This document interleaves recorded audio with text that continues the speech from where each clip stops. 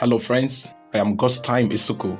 You are welcome again to our Life by the Truth podcast of the world and the world.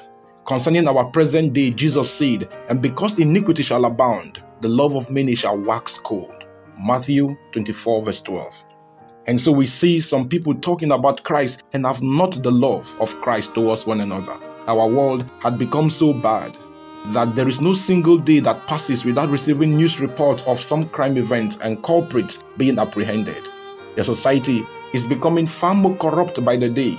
As knowledge increases, we see also an increase in crime. Every day, a new method of crime is being invented. Because of all this, our hearts are failing us by the day. Even the security agents are no longer trusted in their responsibilities to protect life and property. They themselves are more confused than are the masses. The crime rate is increasingly too high, yet there seems to be more interest in religion than ever before. Every worship day and time, we see thousands of people, old and young, male and female, flocking into one worship center or another. As a matter of fact, some persons attend more than one worship service in a day. And this is the same society where crime is increasing by the day. The more people we have showing interest in religion, the more crime we experience. It seems to me that many people are just following some religion and not practicing its teachings. For example, many people just want to be called Christians, but are not ready to practice Christianity. And the average person believes that the more people go to church, the more chances are there to have a safe and better society for all. Unfortunately, this does not so much apply to all. And as a result, many people are giving up hope in religion. And no one seems to explain to us the reason for all of this. Increased interest in religion, yet more increase in crime. But the Bible points to this false increase in religion as an indicator of one event, the coming of Christ. The Bible points out that one of the signs of the end time will be a decline in morality and great show in religious activities. Jesus has rightly stated that the condition of our society prior to his second coming will be like that of Sodom and Gomorrah.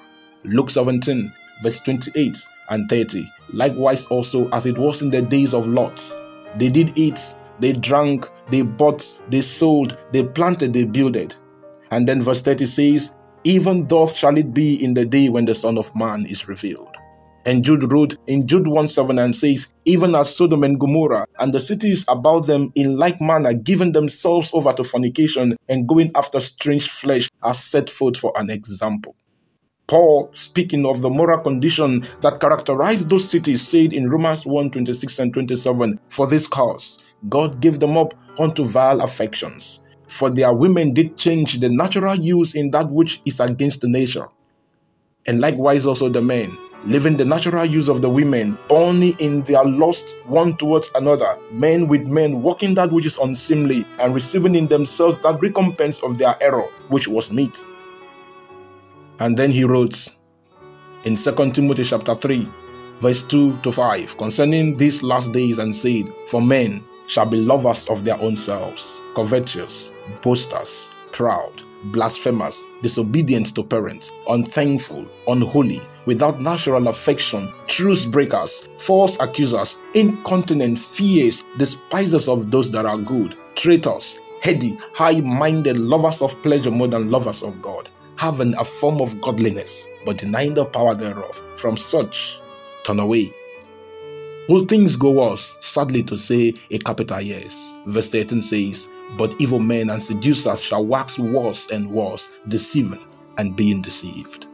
So all this immorality and increase in crime is a signal that the end is near. But take note, friends, Paul says that men and women will have a form of godliness, but denying the power thereof. That means they will love to be Christians, but will deny the power of Christianity. And the power of Christianity is not miracles and signs and wonders, because hardly will any modern Christian deny miracles and signs and wonders. The power of godliness is the power of the gospel to transform the life of the receiver of the gospel. Jesus said that his coming will be as it was in the days of Noah. People will be having a great time, but no time for God. They will be lovers of pleasure more than lovers of God. People are having great time today. Great time to make money by all means possible, even if it involves killing.